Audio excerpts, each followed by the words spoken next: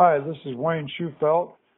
I've been a member of OBC since 2005, and I'm reading Psalm 124, verse 8. Our help is in the name of the Lord, who made heaven and earth.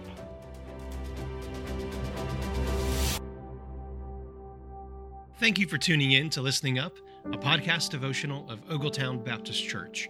I'm Champ Thornton, one of the associate pastors. And this week, we're spending time together as a church family in Psalm 124. And tomorrow, we start 126.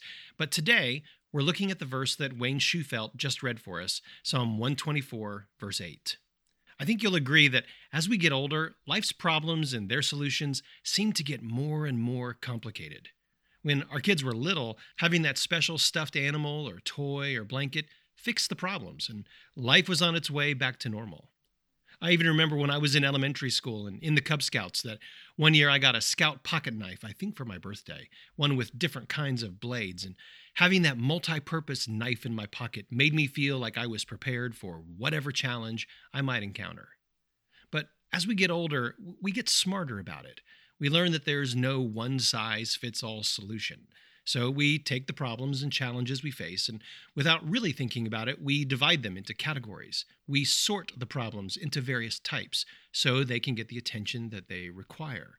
Financial problems get different attention than kid problems, and car issues need different help than relational challenges. And no one thinks that a medical crisis is similar to having computer issues. And some problems seem to defy any kind of simple solution. The potential outcome may threaten our welfare or even our lives. Do you remember the story of King Hezekiah and an invading ruler named Sennacherib from the Bible?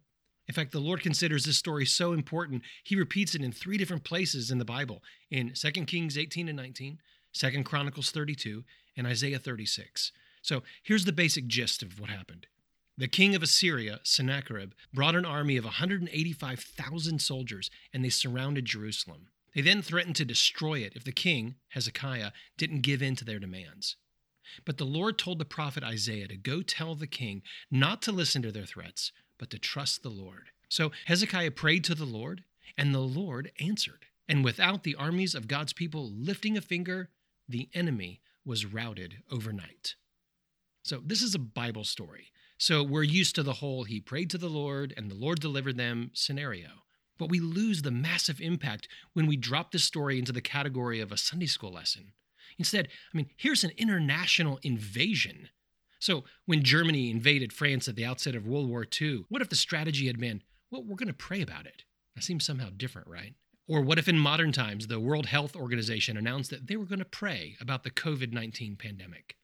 The problem seems too big or too medical or too global or too secular for prayer. So what's also interesting about this story about Sennacherib and Hezekiah is the common themes that this story has with our verse for today in Psalm 124:8. Sennacherib said that no one in Jerusalem could escape from his hand. And Psalm 124 speaks of escaping from the snare of the fowler, as Pastor Chris talked about yesterday. And when confronted with this threat, Hezekiah prayed to the Lord, and he calls him the one who made heaven and earth, just like in Psalm 124:8, which says, "Our help is in the name of the Lord, who made heaven and earth." So when problems we face seem too big and too global and too real world, not church problems or spiritual problems or heart problems, but having to do with technology or policy or economics or medical issues, we need to remember that the Lord made this entire world. As Dutch theologian and later Prime Minister of the Netherlands, Abraham Kuyper, once said, "There is not a square inch in the whole domain of human existence over which Christ, who is sovereign over all, does not cry, 'Mine.'"